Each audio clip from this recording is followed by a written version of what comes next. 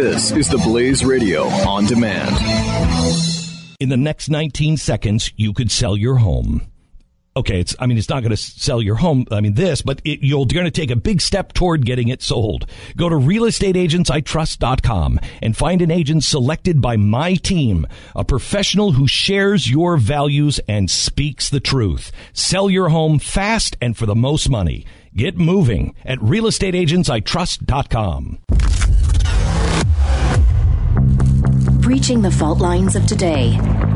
Welcome to Reform This with Dr. Zuhdi Jasser on the Blaze Radio Network. This is Dr. Zuhdi Jasser. Welcome back to another episode of Reform This. And thank you for joining me, and to our subscribers. Appreciate you having faith and believing in what we stand for and being that rare place that you can find the opinion of an American Muslim who loves my country first, who will stand for reform and speak the truth regardless of the price I may pay. And as former U.S. Navy Lieutenant Commander, I think it's my duty to serve in this battle with you against the threat of political Islam, the machinations of Sharia, be it in Muslim-majority countries or the movements of radical Islamism. And week to week, I try to breach those lines, those divides between the Islamic nations, the states that are Sharia states, and the West, the lands of freedom and liberty that continue to be under threat. The threat of violent jihad and the threat of civilizational jihad, and that ideological movement to try to subvert the lands of secular freedom and liberty within and from abroad. This week, we have to talk about the fact that Mr. Trump did give a speech that was highlighted as a pivot, if you will, towards substantive discussion of what is the battle against not only radical Islam, but jihadism and Islamism. He gave this in Youngstown, Ohio, and the text itself is about 20 pages. And while I'm not one to really take sides in this, as you all know from my previous episodes of this program, I've got major problems with both candidates, but clearly my whole life I've been to the right of center as what I believe to be a Reagan conservative. But it's important in this campaign season to, at least in this program, when a candidate chooses to provide substantive discussion of the war against radical Islam, that we come to terms with the parts that we agree, disagree, and I'll leave it up to you. And when Hillary decides to finally give us a policy speech, we'll also give her the same deference and go over her positions. But her positions are clear, where she's been not only in the submission that happened in Libya, her siding with the Muslim Brotherhood in Egypt, but the inability to bring to fruition any type of movement towards a third pathway in Syria away from ISIS and certainly away from Assad has left, I would say, almost every American Muslim that I know quite concerned about what a Clinton candidacy would bring.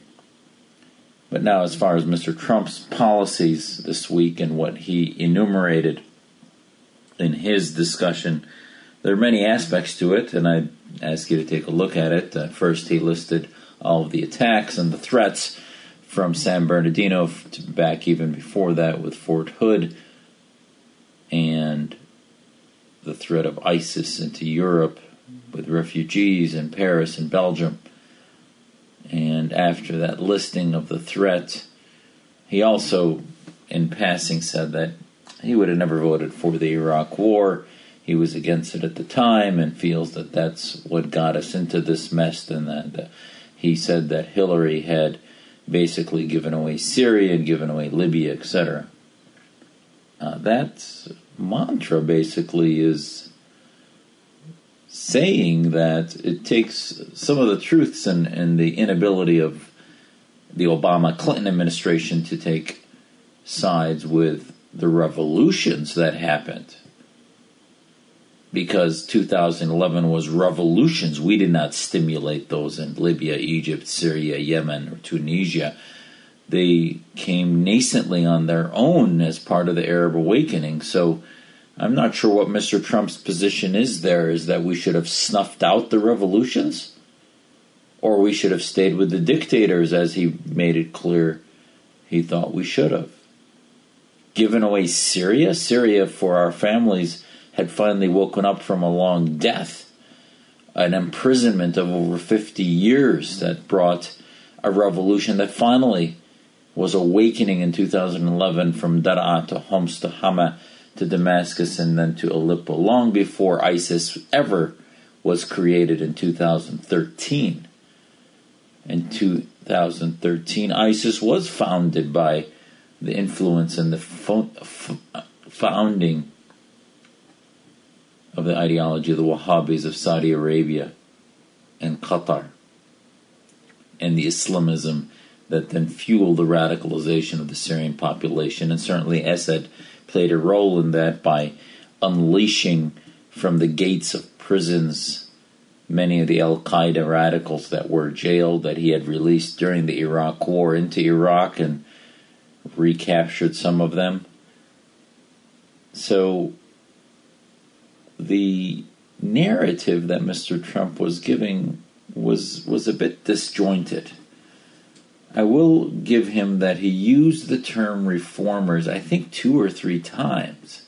He did provide solutions saying that we would vet refugees. He thankfully stopped talking about the Muslim ban, but talked about extreme vetting, and he said that twice.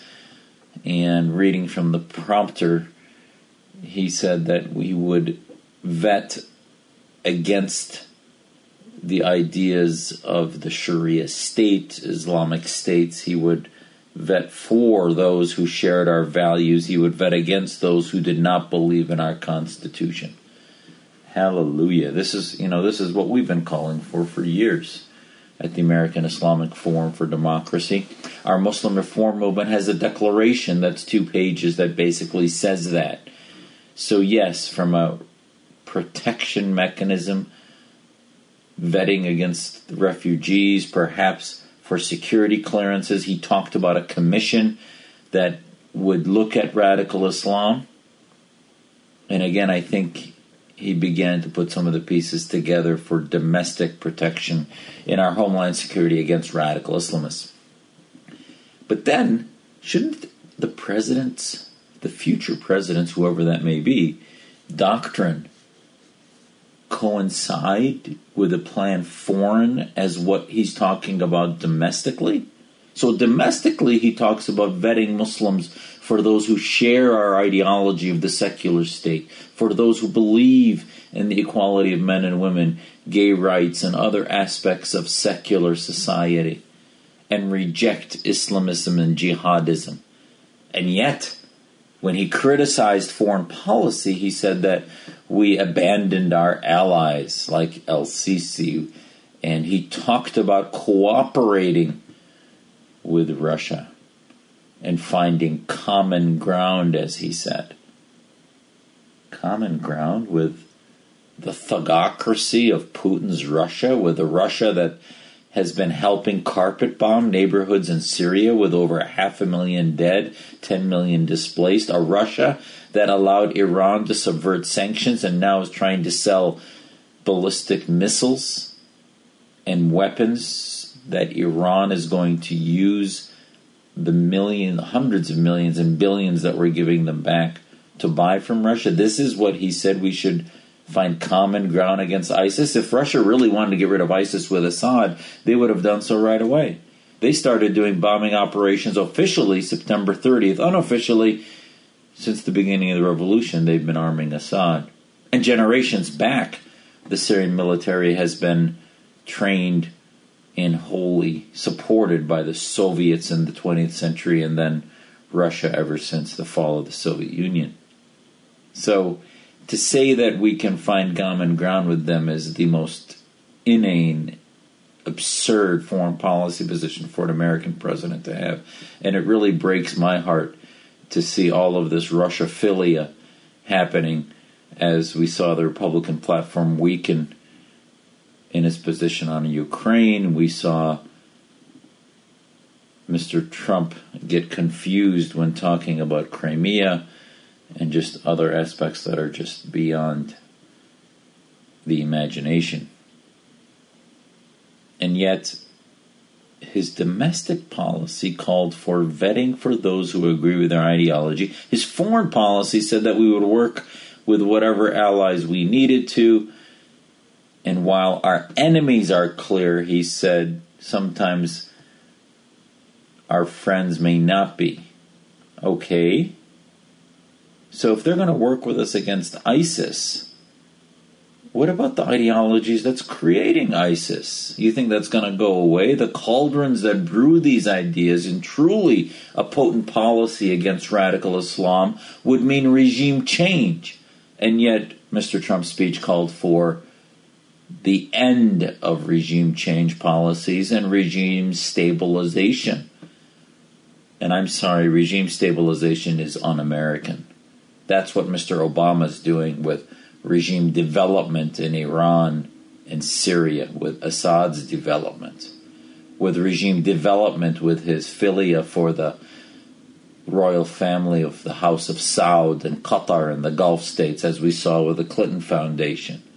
So Mr. Trump doesn't seem to be far off from that. In fact, he again made remarks that somehow we should have left Saddam and Gaddafi a tyrannical regimes and rapists and war criminals, that somehow they were benefiting us and didn't create cauldrons of terror, and Al-Qaeda didn't have a home in Iraq, that somehow you can rid the world of radical Islam by leaving dictators in, or somehow they will transform themselves into democracy over a few months to years? That will not happen. No.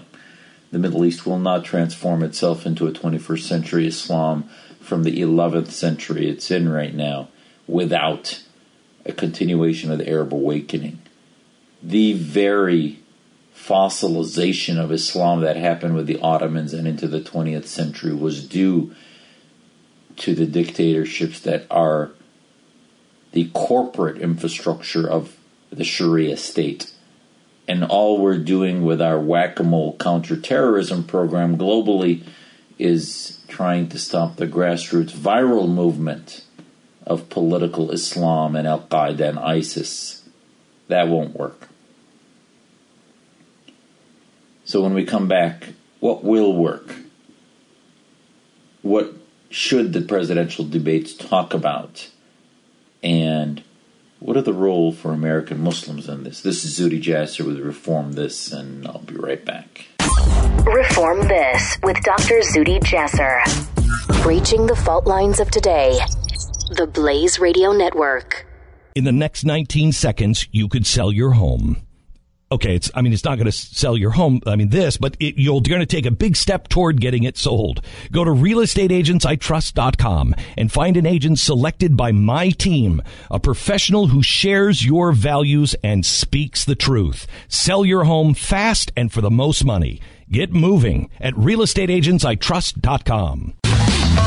Breaching the fault lines of today. This is Reform This with Dr. Zuhdi Jasser on the Blaze Radio Network. This is Dr. Zuhdi Jasser. Welcome back to another segment of Reform This.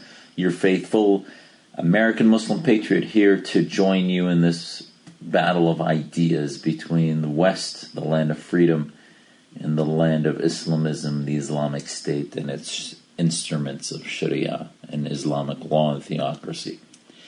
We were talking about Mr. Trump's policy speech in which he, this week in Youngstown, Ohio, laid out what he sees as his strategy in what many in the media are calling a resurrection of the war on terror.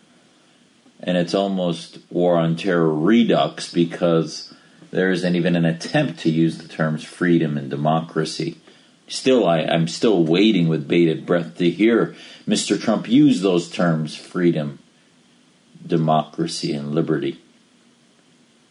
But he did talk about allowing those Muslims to come, those immigrants who want to come, who share our values. So I began to finally hear a candidate talk about not changing what it means to be the city on the hill, not changing what our Statue of Liberty stands for and its inscriptions, but simply saying, yes, you're welcome to come here if you pass the vetting process. And that vetting is not just background clearances from regime information, but rather a vetting. Do they believe in the caliphate? Do they believe in Islamic State and Sharia? Would they hold our Constitution as the highest law in the land?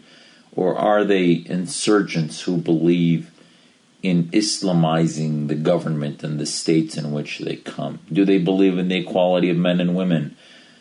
What should be the punishment for stealing? The severing of hands? These are the questions I think that you can ask. Now, would some lie? Sure. But right now we're doing nothing.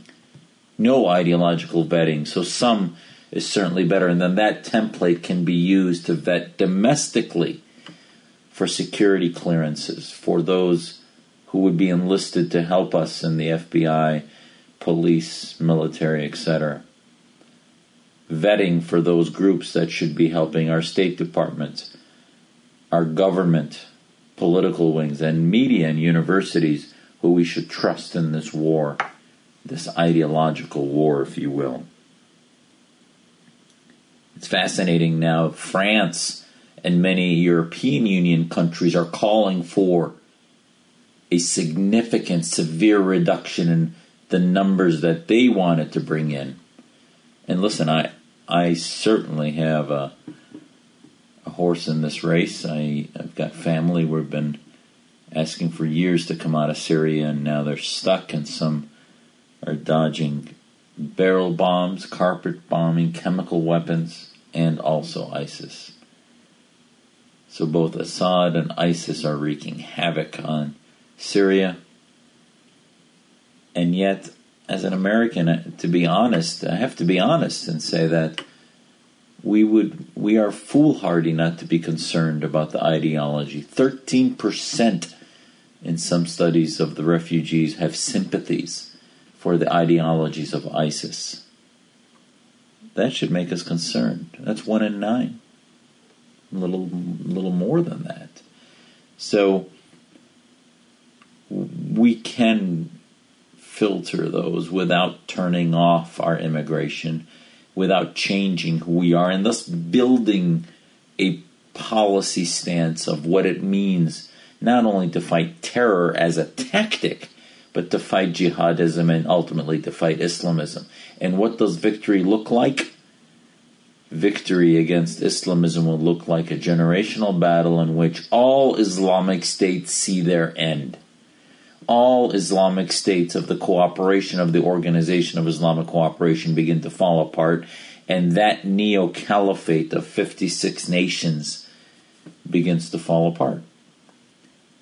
That's the evil empire. But unfortunately, Mr. Trump seems to have the advice on the teleprompter from his advisors that was correct on the domestic threat and how to vet those. But yet they couldn't translate that into one coherent doctrine. Instead, he's talking about having common ground with Russia, which in a kleptocratic way fuels every evil regime it can to keep its power in the Middle East, and has sided with the Shia version. And on the other hand, he wanted to continue everything the way it's been with the Sunni allies, quote-unquote, who've been truly the founding fathers of ISIS, and yet he did not call them out on their ideologies. And one of the amazing things, I think, is that the very vetting he'd want to do, none of the militaries or the governments that we would enlist, the hundreds of thousands manning these governments and militaries and royal families and others that are allies against ISIS would pass the vetting process, if done appropriately, to condemn the caliphate, to condemn ISIS, and to condemn Islamism, political Islam, the Sharia state, blasphemy laws, apostasy laws, all the aspects of the ideological conflict. So until we have a policy that marries those doctrines, that schizophrenia is going to continue to, on the one hand, drive radicalization as we take millions from the Saudis and from the Iranians and others, and on the other hand, whack-a-mole the terrorists that are produced as if we can't stop this problem.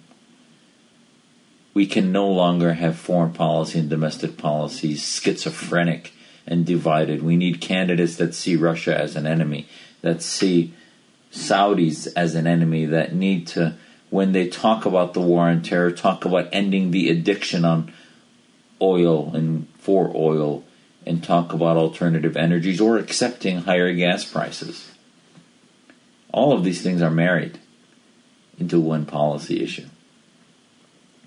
And the EU, contrary to dialogue this week in the media, is not having second thoughts about the refugee crisis because of public pressure, but because they realize, from Paris to Belgium to London, day after day, from axe murders to terror cells that commit acts from country to country, they realize that they're at war.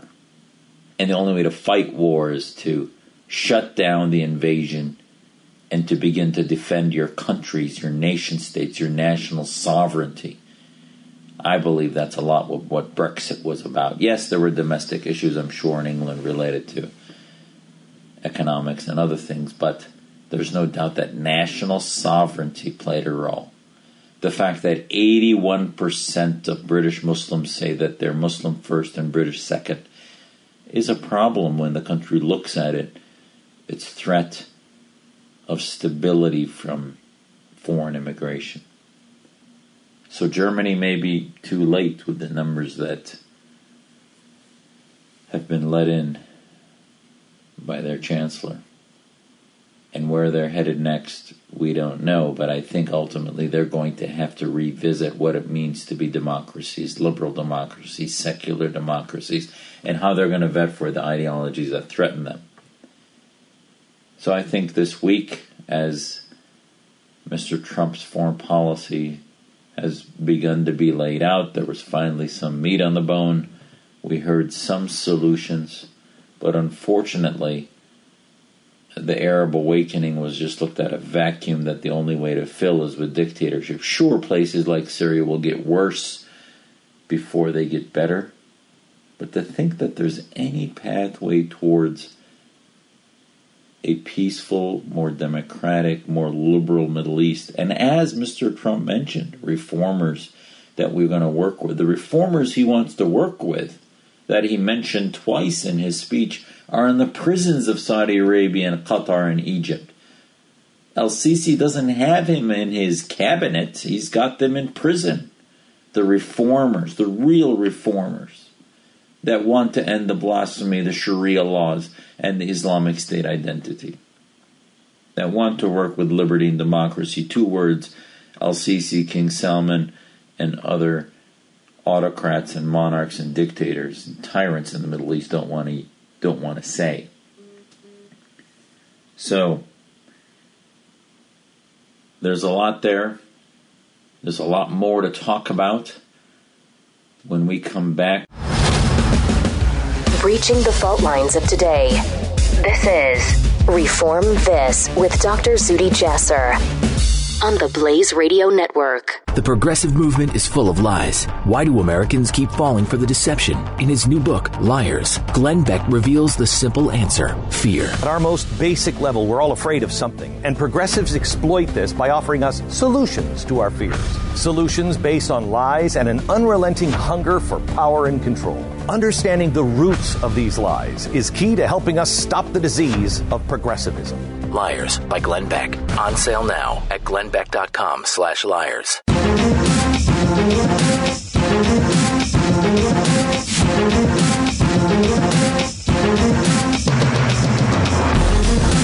Reform This with Dr. Zuhdi Jasser. This is Dr. Zuhdi Jasser, and welcome back to another segment of Reform This for this week. Thank you for subscribing. Thank you for joining me, and hopefully you'll come away with a fresh outlook of hope, knowing that there are American Muslims out there who love our country, who are patriotic, and believe in the essence of American liberty and freedom and our constitutionalism and its far preference over any other system in the world, and are with you to lead this battle against the influence and the threat of Sharia and the radicalization upon Muslims all over the planet. In this segment, I want to spend some time with you, sharing with you a debate that I participated in this week that really shook me about the narrative in Syria. And, you know, I used to think that with the internet and the flow of information and the connectedness of our planet, that somehow fiction would disappear, that somehow the truth would win out, that somehow people who were engaged and read and had the gift of education would read and see and understand the truth by putting the pieces of the puzzle together. But wow, I have to tell you, I was invited, thanks to a friend, to participate in a presentation on two different sides of the conflict in Syria at the Tea Party of Loudoun County in Virginia. And they were kind enough to Skype me in, and the presentation for an hour initially was given by Senator Black. And Senator Black has really not hidden the fact that he has traveled to Syria a number of times, I would guess under the dime of the Assad regime, or at least its influences here in the United States with some of its nonprofits that funnel them money in some way or the other. But regardless of that fact, it was just amazing to me. I sat and listened to his presentation in which he had the audacity. And here's a guy who was a former Army officer, and, you know, you'd think gets it. But wow, there is no excuse for the verbal inhumanity that came out of Senator Black's mouth. And, you know, don't take my word for it. I'll post the debate on my Facebook page at M. Zuhdi Jasser. I'll put links to it at my Twitter page, my Twitter handle at Reform This Radio, and also at Dr. Zuhdi Jasser, DrZuhdijasser. Senator Black went on about his trips, about how wonderful Bashar Assad and his wife are, and how our first ladies in America should learn something from Esma Assad, and how elegant and gentlemanly he is as her husband, and how kind and how liberal they are, and how much they protect religious minorities in Syria. And I, besides me getting nauseated, to know that there's a sitting, this is not a U.S. senator, but a state senator in Virginia. Nonetheless, many of the Syrian activists say that, oh, he's been marginalized, he's not a big deal. I have to tell you that the saddest thing was not only his presentation, but the applause he was getting in the room. Now, I don't know how many people were there. I was Skyped in, but at the end of the day, this is getting more and more traction because the American media, the right and the left, are being influenced not only by Syrian media, WikiLeaks, and Snowden, but Russia and its influence through RT, Russian television, and its propaganda operation on weakening the West. And now we see both candidates having significant influence in some way or the other, either through their staff or through their own personal relationships from Russia. And back to Senator Black, take a look at that debate. My personal webpage is MZ Jasser on Facebook, MZ Jasser, or M. Zuhdi Jasser, my public Facebook page.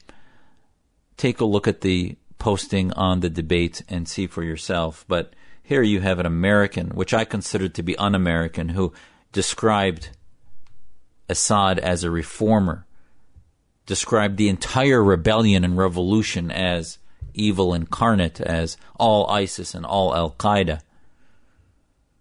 described our families fighting for freedom as being simply vicious barbarians, described conspiracy theories about America's plans in Iraq, and that back in the early 2000s, even before the Iraq War, there was a plan contrived in the DOD to create this rebellion. No, it wasn't an Arab awakening. It wasn't a revolution against tyranny. No. And he goes on and on.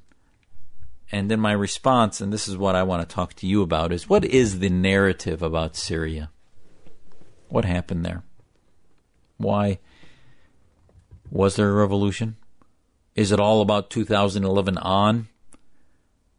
I mean, this hysterical American was saying that the initial demonstrations were false sniper fire from their own in order to generate global sympathy.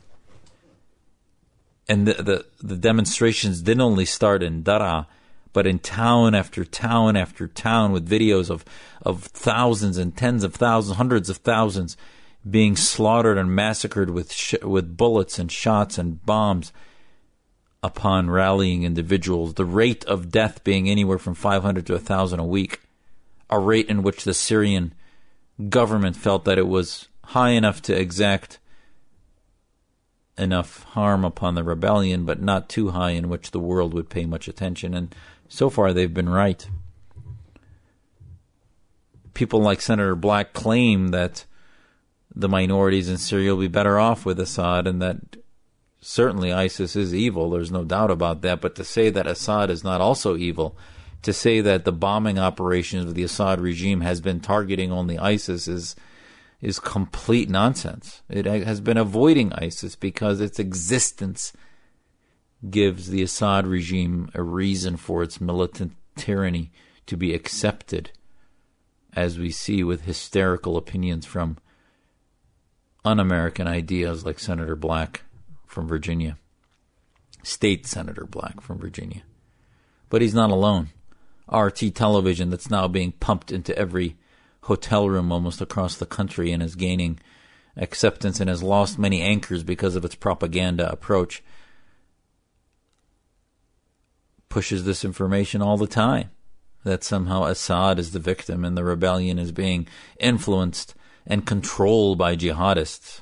And yes, the longer the nuclear political winter of the rebellion and the revolution continues, the longer and more radicalized it will be, and the more it will become a cauldron of radicalization. So when you look at Syria, the narrative has to be put in its historical context. What is the Assad regime? It is a Ba'athist national fascist party. What is Ba'athism? Black, speaking to a Tea Party, told them that Arab socialism was more like a liberation, an identity for a Syrian nationalism. And he made no apologies of his support of socialism. And I responded, I thought, did this turn into a MoveOn.org meeting versus actually being a Tea Party meeting that believed in free markets and capitalism and the representation of America away from the confiscation of our property by government? And yet the Assad regime, the Ba'athists, do not believe in property rights. There are no businesses producing anything worth any value in Syria that can be looked upon as products worth anything of human creativity or ingenuity. Syria has been suffocated by its extremist, totalitarian dictatorship, military dictatorship of the Assad regime. Anyone who speaks up has been decimated now for over 50 years since the Ba'athists took over in 1963. And that tyranny prevents any free markets. That tyranny doesn't allow any other journalists, any other papers, any other media arms except the government-owned and the government-propagated misinformation. And yet, we have a former Army officer, state representative, pushing information to the Washington Post and others in an interview of how much he thinks that the Assads and the Syrians are misunderstood, that America should work with Assad. And yet when I pushed him about the evil that is the Assad regime and its genocide, the evil that is Iran, that is working with Assad and has kept him in power, the evil that is Russia. He responded talking about the evil of Saudi Arabia, which I echoed on that. There's no doubt that the Saudis and the Qataris have moved into Syria because of our absence. The narrative of Syria is one of 20 coups between 1948 and 1963. The narrative of Syria is that the people have no arms. They have no Second Amendment or any amendments or any constitution worth anything. The narrative of Syria is that the Ba'ath, which is the Nazis of Syria, took over in 1963 and then had an internal coup in 66 that then began to move communist elements into their ideology until 1970, in which Hafez, the father, Assad, took over and created a government, solidified a government that was based in an Arab fascism like the Nazis of Germany, and this was the Nazi party, the Ba'ath, Arab National Socialist Party of Syria, no different than Saddam Hussein, which treated people like ants, put people in prison on a daily basis in the thousands, and massacred them when they responded, and tortured them in ways unspeakable. And yet, an American officer, I understand us not sending our troops. I understand the debate of whether to send our treasure. But our words now are in defense of genocide? I told him to go to the Holocaust Museum and see how America for years ignored what was happening to the Jews, and finally woke up to our moral obligation to stop what was happening to the Jews by the Nazis. And yes, there are, just like there were many silent Germans, there are silent Syrians, there are silent Muslims across the world that do not say anything about radical Islam or participate and believe in it, or the underpinnings of political Islam. But there is no excuse for a sitting state senator to have the platform that he does and speak to so-called conservative platforms and echo a belief of tyranny from Russia or Syria, that somehow Baathism is freedom, that somehow minorities get along in Syria, when in fact the only minorities that get along in Syria are those who toe the party line of the fascist of the Ba'ath regime. So when we come back, let's talk about what solutions people like Senator Black offer and what should be our response to them and the solutions in the Middle East. This is Zuhdi Jasser on Reform This with the Blaze Radio Network. You're listening to Reform This with Dr. Zuhdi Jasser. The Blaze Radio Network. Coming up today on Pat and Stu.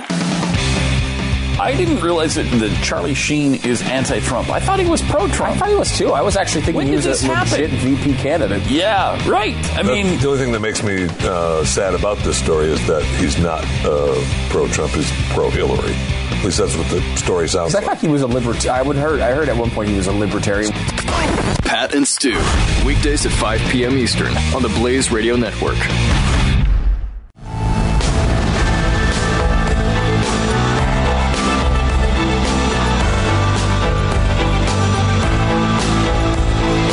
This is Dr. Zuhdi Jasser on the Blaze Radio Network. This is Dr. Zuhdi Jasser. Welcome back to the last segment this week of Reform This. And, you know, with all the talk about Trump's foreign policy speeches and discussion about how to protect our country from jihadists, from ISIS infiltrators, and others, and what is our country's role, moral obligations with the refugee crisis that's emanating from Syria. We discussed in our first few segments about the importance and the validity of screening against the ideologies that threaten us, the importance of engaging Muslim reformers.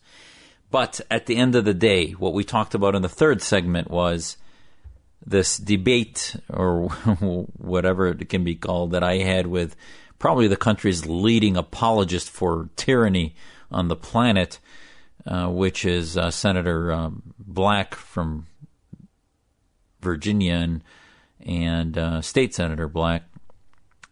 And we had an interesting conversation, but I couldn't help but just be beyond horrified by the words coming from his lips. And if we can't do anything, now it's not America's role to send our treasure. It's not America's role to send our sons and daughters to fight for somebody else's freedom. I wish my grandfather was alive to see what the Syrian people are doing to try to rid themselves of the tyranny of both the Assad regime and radical Islam. And yes, they are losing.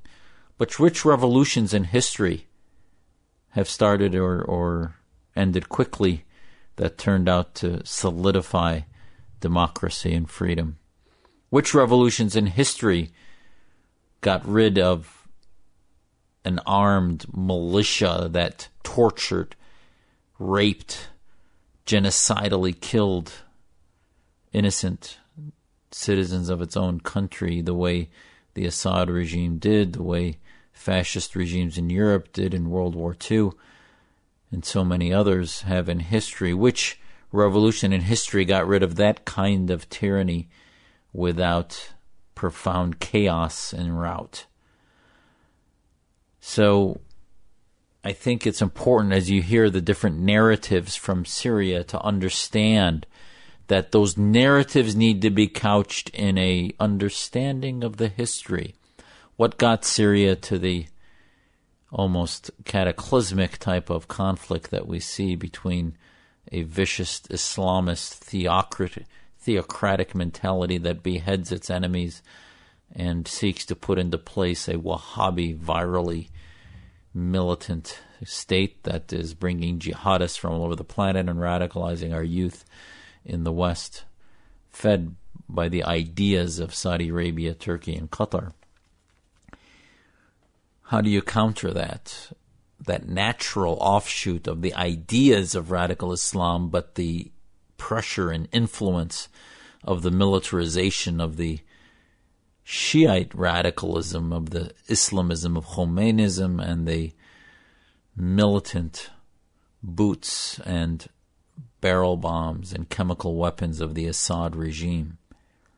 Both are equal sides of the evil coin of Syria's tyranny, and the question is there any other options? And the rebels have been becoming more and more dominated by Al-Qaeda types, Jabhat al-Nusra, and so many other factions. The Institute for the Study of War has laid out many maps that talk about the hundreds of divisions of rebels.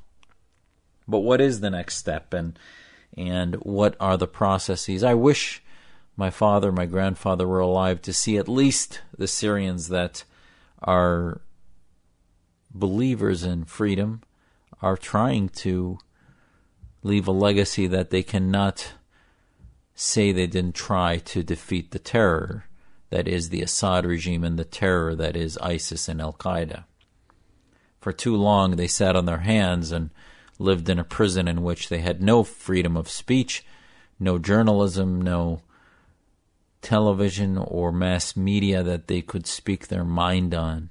For too many generations there was the Mukhabarat, the intelligence, that infiltrated 1 out of 9 American Syrians, even more of the Syrian population that were all on the government dole, that reported on their brothers, that in books like The Republic of Fear that talks about Saddam's Ba'ath intelligence operations in Iraq were exactly similar to what the Syrians did. They learned their population control from the Soviets that smothered any dissent through torture, through examples of brothers reporting on brothers because they feared that their nails would be ripped out, their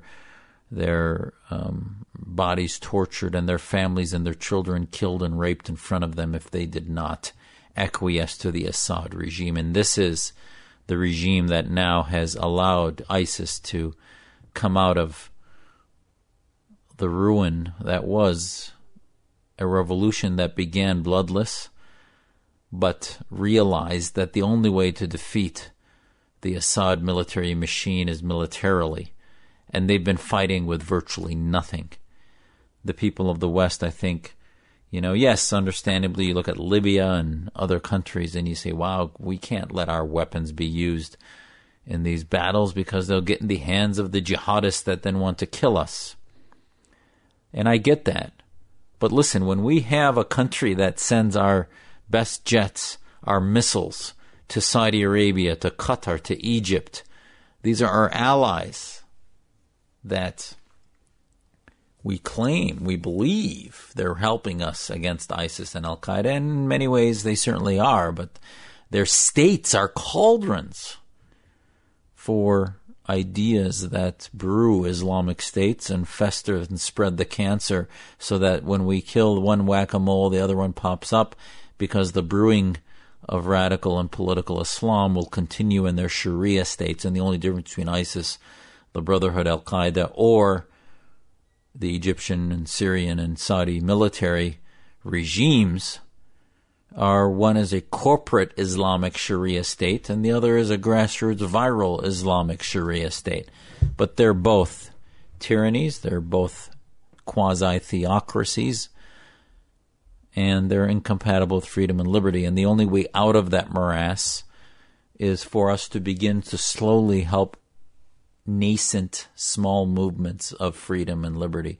Reformers, people who were in jail, people like Raif Badawi in Saudi Arabia, people like Kamal Labwani in Syria, and so many others in Syria that are not Islamists, that are either Kurdish or Christian or Sunni reformers, Shia reformers that are against the Ba'athists, those that are against Ba'athist socialist fascist ideology and against Islamism and the Islamic State and against Khomeinism and its global spread of terror through Hezbollah, Assad, and Russia, and against Russian communism and tyranny, and for ideas of a free newspapers, free media, social media. So this should be the solution. We need a president that can telescope and telegraph for us that we will help those who share our values. It may not bring peace, it may not bring a decrease in chaos, but again, stability has proven not to be security, and security is not seen with stability as long as we do regime development. Regime change may bring more instability, but we'll keep helping regime change after regime change until they get to a real democracy. Tunisia is headed there.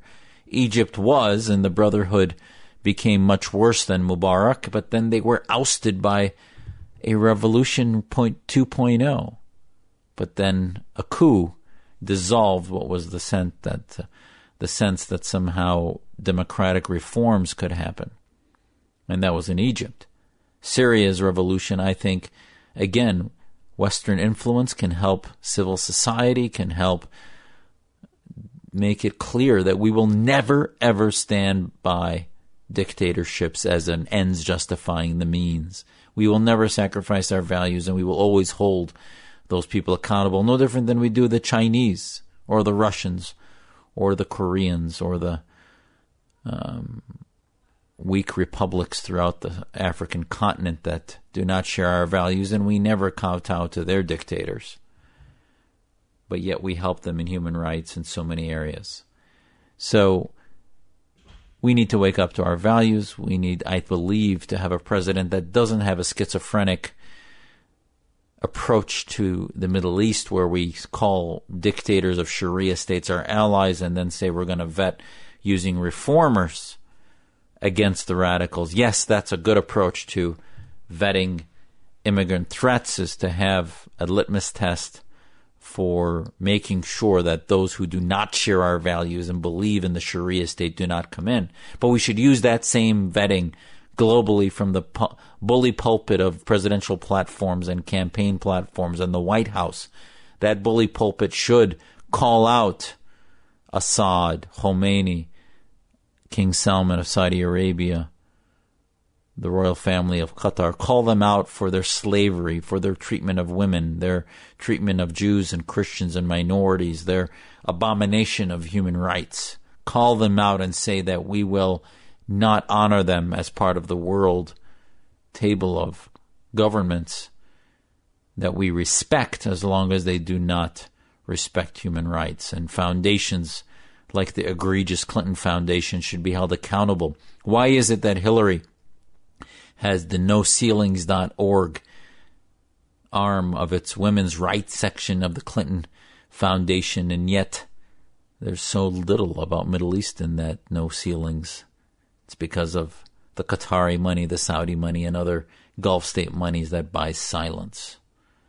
And yes, even the McCain Institute here locally in Arizona got $1 million from the Saudis. Is the McCain Institute talking about regime change in Saudi Arabia?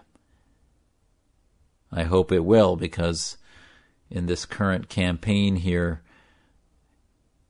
there's been a lot of controversy about that, and for a senator that has stood beside the Syrians fighting for freedom very honorably with the few Republicans that have done so, I would hope that he'd do the same for those who believe in freedom in Saudi Arabia and against the Wahhabi Sharia state that is our so-called allies, that is probably the central font of radicalization of Muslims across the world.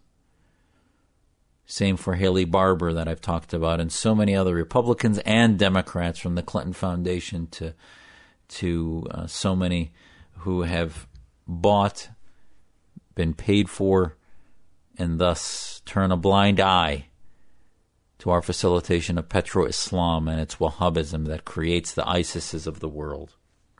Strategically, we need a doctrine that has a singular vision of liberty, anti-theocracy, anti-dictatorship, and will promote that through reformers domestically and abroad. That's it. How hard is that? And that will then be a blueprint for victory against political Islam. That will be a blueprint for victory for the Arab awakening, turning into actually not a winter, but an Arab awakening for freedom and democracy. I hope and pray that's where our foreign policy will head, that we don't head back to a 20th century where we seem to have some principles at home for freedom and liberty, and then abroad we slept with the devil in order to get another devil. And maybe it made sense before 1989, before the wall fell. But after the wall fell and the Soviets were no longer a major threat to us, we should have, as the only superpower left in the world, the wherewithal, the moral clarity to call out those regimes that abused and tortured and raped its own citizens and prevented free speech and reforms.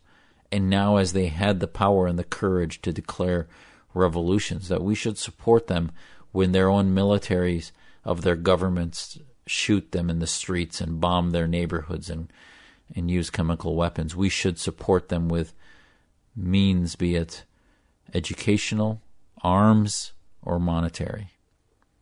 Yes, there should be ideological vetting, but just like we can vet those who would come here for refugee status, we should be able to vet the rebellions and not treat them all as one, but help those groups that may share our values. So much more to talk about, but I hope this discussion on Syria left you with some sense that there can be an approach that doesn't violate our values and yet works against our enemies, no matter how diverse and how many different countries they may come from Russia to Iran to Syria to Saudi Arabia. This is Zuhdi Jasser. Thank you for joining me and subscribing to this one-of-a-kind podcast, Reform This, on the Blaze Radio Network, and I look forward to talking to you next week. Thank you.